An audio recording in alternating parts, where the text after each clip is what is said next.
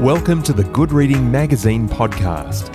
Good Reading is a monthly magazine dedicated to books and reading and aims to help readers discover their next favourite book. You can find out more about the books discussed on today's podcast at goodreadingmagazine.com.au. Citizen, may I assist you? I was bent at the waist with my hands on my knees. I lifted my eyes to the source of the voice. It was a fax, gender ambiguous, with an articulating wheeled platform below. They were called helpers, these models. They zoomed around the streets of the city, making themselves useful, offering directions, opening a door for a woman with her hands full of packages, directing traffic when the need arose. Just the sight of its airsat's expressionless face filled me with revulsion. Are you in need of attention, citizen? I drew myself slowly upright. No, thank you, I said. Proctor Bennett, I would be glad to call for assistance if that is what you require. How did it know my name? But of course it knew my name. Connected to the central information system, the fax had scanned my face and run the image through the database. Probably the damn thing knew what I'd eaten for breakfast. Nothing. That's not necessary, I said. I'm perfectly fine. It skipped a beat and declared in an androgynous monotone, I am equipped with a full suite of medical diagnostic software. Are you listening, you stupid machine? Go away. If you will permit me access to your monitor. I placed a hand against its metal chest and shoved hard. I said, leave me the fuck alone. The fax rolled backward and stopped. Another beat. I could practically hear its circuits whirring, and it spun in a 180 and whizzed away in search of other people to harass with mindless generosity. I watched it go, full of contempt. Whose idea was it to make these bogus monstrosities, these parodies of people? And why had I failed to notice this before? Just as I'd failed to notice the barely bottled hostility of those common men and women among us who were forced not merely to perform the lowliest sorts of tasks all day, but also to endure our pity for the very chores we asked of them. Hello and welcome to the Good Reading Podcast. Justin Cronin is the New York Times best-selling author of The Passage, The 12, and The City of Mirrors. Today I'm joined by Justin Cronin to talk about his latest novel, The Ferryman. Justin Cronin, welcome to the Good Reading Podcast. Thanks so much. It's nice to be here. The Ferryman could sit quite comfortably within the science fiction fantasy genre or as post-apocalyptic dystopian drama, maybe a psychological thriller, a story of environmental collapse. But the more I tried to categorize The Ferryman, it soon became apparent that it traverses all of those elements and much more. Can I suggest that your imagination knows no genre boundaries? Well, that's a very nice compliment. I try to, make a book operate in a lot of different ways. I've learned a lot from various different genres, and every genre that you mentioned, of course, is in some ways playing a role. You didn't mention one, though, which is that it's a detective novel, which I think of the book maybe in parts where there's a large section that is devoted to, sort of questions of dystopia. How does this world operate, this dystopian world? And there are sections that are clearly science fiction. But then there's a big section in the middle, kind of act two, kind of holding it all together, that behaves like a detective novel, which I had never written. And so I kind of had to, that was a real challenge for me to have a character moving through the world, getting information, staying sometimes a step ahead of the reader and sometimes a step behind the reader, and kind of managing that. And that was a real challenge for me. Whatever the genre, you've created a fabulously detailed and complex world. You've built a world. Where does one start when building a world? Oh, that's a good question. For me, this book really came out of just a couple of odd details that then just sort of like pulled together in my head. And as a genesis story for the book, it started when I was taking a walk on a starry night. Once you read the book, you'll see how very significant that is in some ways. But I was out taking a walk on Cape Cod, which is a beach community where I spent some of the year. And while I was out on this walk, a word dropped into my head, kind of out of no place. And it was the word Orenios, which readers will find is kind of a magic word in this world. The second thing was a scene, which I had no idea what the relationship was between this magic word, which I did not know the meaning of. I had to go look it up. And then a scene in which I saw an old man having some kind of psychological meltdown on a pier. These two things were sort of, they seemed to have a relationship to each other, but I instinctively knew that I was looking at a setting I would have to build, a world I would have to build around this material. So that's kind of where it all started. There was also in the back of my mind an issue that I've been just sort of stewing over, not as a source for fiction, but just in general, which was what are we going to do with a lot of our social institutions when we start living a very, very long life? And it's been generally sort of posited that right now the first human being who's going to live to be 150 years old has already been born. My life expectancy is somewhere just south of 80. Probably I was born in 1962. My kids born in the 90s and then in the 2000s, they could really very easily see 100. It's just, I would be kind of surprised if they didn't. So what's going to happen in a world in which people live very, very long lives? And what's going to happen when people, and this is kind of the upside of technology, what's going to happen when some people get to live enormously comfortable and interesting lives that are very, very long? What will happen to some of our institutions? And most of our institutions are based in the idea, it's already out of date, that we're going to tap out at about 65, like our whole social welfare system. And here was the institution I was most interested in, which was marriage. Right? Which is marriage. And in the world of this novel, marriage has been replaced by contractual arrangements from 5 to 15 years. Who really, at the age of, let's say, 25, wants to sign on for another 100 years with another person? Right? It just simply made no sense to me. So it was, information coming from a lot of different places where I was trying to organize this society, and I'd take one idea, like everybody lives to be 120, 130, 140, and then start building institutions backwards from there. But you're also building worlds within worlds within worlds within worlds. The Ferryman is like a set of Russian Matryoshka dolls. I pull one out and there appears another and then another. But let's start with Prospera. That's the first world you create. It's a beautiful place filled with beautiful creative people, idyllic by your description, but a little eerie in a Pleasantville kind of way, intense, claustrophobic, almost suffocating in its perfected order. There's something joyless about life on Prospera. Well, the problem is if you don't suffer, nothing means anything. I mean, this is a society who consider themselves to be constantly in pursuit of creative expression. These are sort of the highest value there is creative expression in the arts and in even just sort of in daily life. Even the smallest details of life are subject to the most scrutinizing curatorial eye. To some extent, this was parody of the way a lot of people live in places like Northern California or Brooklyn. But without suffering, without stress, without something to push against. For instance, I can't imagine that you could make good art, right? And it doesn't, you can't do it out of happiness. You can't do it out of comfort. And I know this personally as a writer. The best thing that ever happened in my writing career was that in my 30s, I had to do it while I was doing 1,000 other things, just to put food on the table.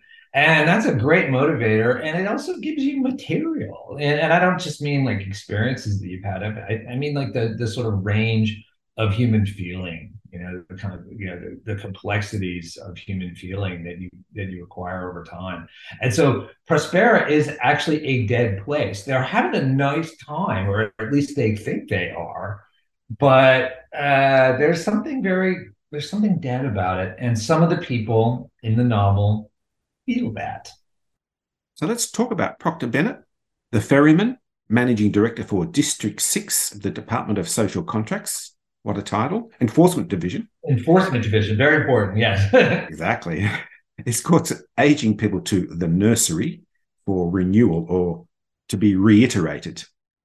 That means your memory's wiped clean, your body's renewed, and as we've discussed, by contractual agreement. Proctor Bennett is in a position of considerable power, isn't he? Oh, yes. No, I mean, he's kind of the linchpin that makes this society run. I mean, the ultimate soft landing is to banish death itself.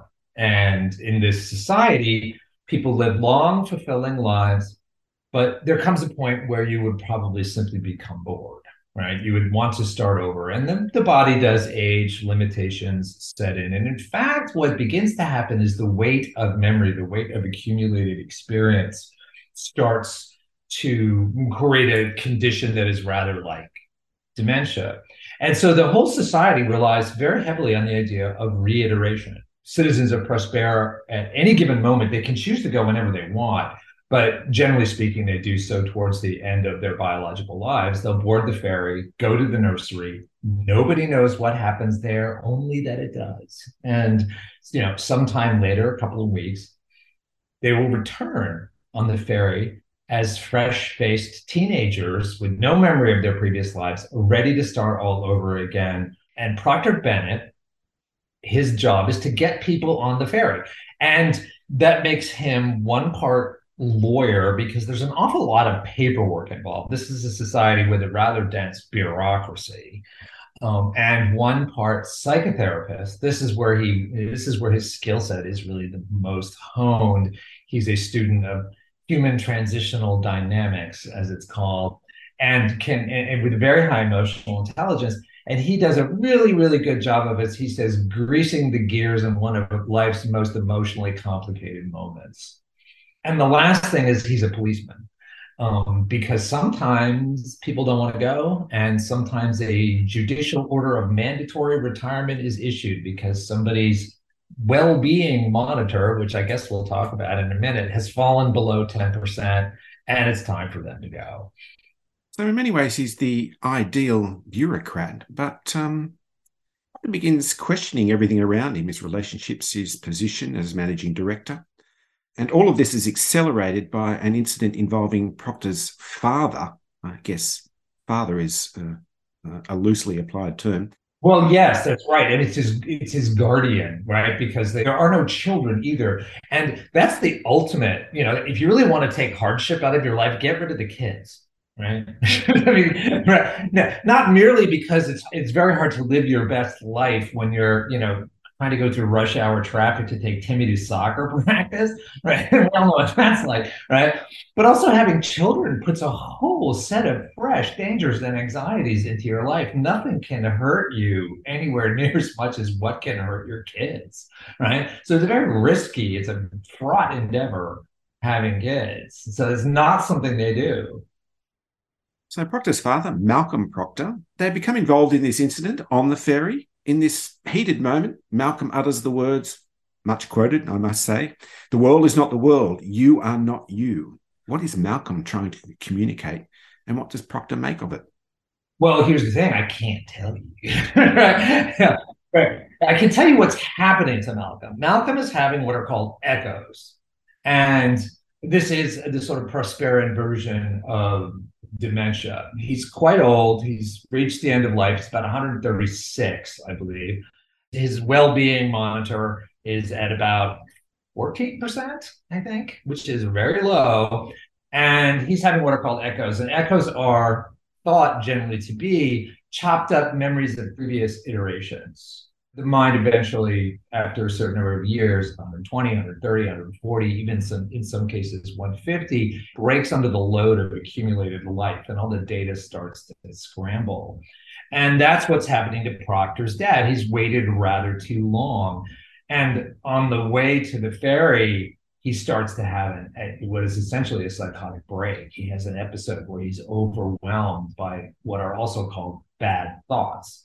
And one of his bad thoughts is, you are not you. And another one is, the world is not the world. And the last one is, it's all Orenios, that magic word that I mentioned. And he hands these things to Proctor. Proctor has no idea what to make of them. But it becomes the thing that Proctor chases, trying to figure it out. Because one thing he realizes rather quickly is he's in a lot of trouble for having heard this.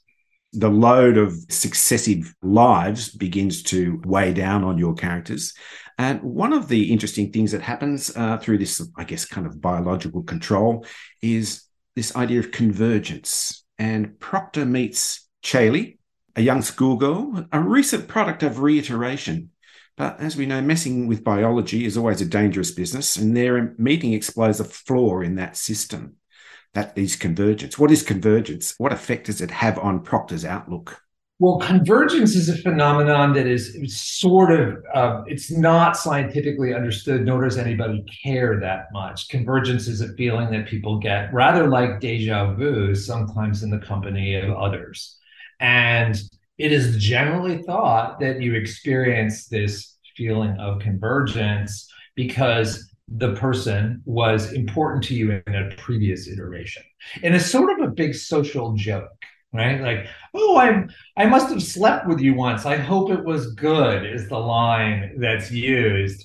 And so it's this kind of eerie feeling that washes over you, deja vu-ish, really. Proctor with Chaley on the beach, who is a sort of mysterious girl. She doesn't, Proctor can't get any specific data out of her about who her guardians are or, anything at all. He meets her several times, each in a circumstance that, she just kind of inserts herself into his life. And he experiences that feeling that she is somebody that he has known, somebody important to him, but he, of course, can't actually identify what that importance is. Was she at some point his ward, for instance? And that's sort of how he feels, but he can't quite put his finger on it. Convergence is almost like a bridge, not just to people, but to the next plot twist as well. Building a utopia requires a great deal of bureaucracy, as you referred to a little earlier, and also an underclass to make it work. And that comes in the form of the annex. And here we're introduced to an underclass of people who do all the shitty jobs. Somebody has to, right? Somebody has to wash the pots, right? It stands to reason. Exactly. And within the annex is this group of people called the arrivalists. And they defer to this philosophy called arrivalism. What is arrivalism? What's going on in the annex is, of course, is that people there live actual human lives. They do not get to reiterate. They live for a certain number of decades. They do manual labor. They are the people who put tar on the roads and clear the dirty dishes away and cut the grass. They live essentially in a kind of urban ghetto, which is connected to Prospera across a narrow floating bridge, a causeway. Their comings and goings are heavily monitored, heavily restricted. I was thinking of the behavior of any number of police states with semi-enslaved working classes. There are plenty to choose from throughout history. But what happens behind the walls, in this case, is very often people trying to find another system of meaning in their lives. Daily life, if it's kind of intolerable, if you don't have enough food and you're not paid enough and you work all day long and there doesn't seem to be any answer to these questions, if you are essentially in a state of more or less constant low-grade suffering, people are going to try to construct other kinds of meanings. And what you have in the annex is a burgeoning revolutionary movement that also is religious in nature. It is essentially a kind of revolutionary religion, rather like, say, liberation theology. I'll go sort of grab at that. Arrivalism is the name of it because it is essentially the belief in a heavenly reward for earthly toil and the arrival at some kind of promised land. But like most movements in here, I was actually kind of thinking of some of the divisions within, say, the IRA in the 70s, where you had a political wing and then you had a terrorist wing. And so within arrivalism, you have a religious wing, and then you also have an active political insurgency going on, which is, eventually is kind of hoping to overthrow the existing social order. You're very skilled at creating worlds, but particularly skilled at wrenching the reader out of that world rather abruptly. And that's exactly what happens here in The Ferryman. As a reader, I found this constant sense of we don't know exactly where we're going, but we know we're going somewhere. And there's quite a distance between where this story begins and where it ends. You're playing with time. Well, here's the thing about Ferryman. My goal in writing The Ferryman, and I always attempt to do something a little different in terms of narrative artistry, because every book I write will come from the same basket of my unconscious mind and my various concerns and what's eating at me. And that sort of psychological material will never change because it can't. But every time I write a book, I want to do something different that's kind of structural. for instance, the passage I wanted to write, a huge epic that contained the scenes of vigorous action, something I'd never done. For instance, I've never managed that scope, story, that many characters, that much time, and so on. And so part of my ambition there was to see, can I make soup out of everything in the kitchen? That's kind of what I was doing. And give Justin 50 pages just to clear his throat, and which was gas. Like writing the passage was incredibly fun because I really just had no limitations at all. And it was really just a joy to do that. What I was intended to do with the Ferryman was to write what I call, and I don't know if this is a family podcast or not, but I wanted to write what I call a holy shit story. And a holy shit story is a story where you get about 2/3, maybe 3/4 of the way through the book, and something happens that makes you say, holy shit, and throw the thing across the room. In other words, a twist that revises everything that you just read. In a sense, you read the book twice by reading it once, because you come to this moment and you sort of turn around and look down the hallway of the novel and you realize you were always headed here. It makes perfect sense. You just never saw it coming. And my model for this, something that went into my brain in the early 1970s when I was a kid, is the last 2 minutes of Planet of the Apes, the original Planet of the Apes, was my model for this trick. And there was a time when it was still possible to watch the original Planet of the Apes and not know how it ended.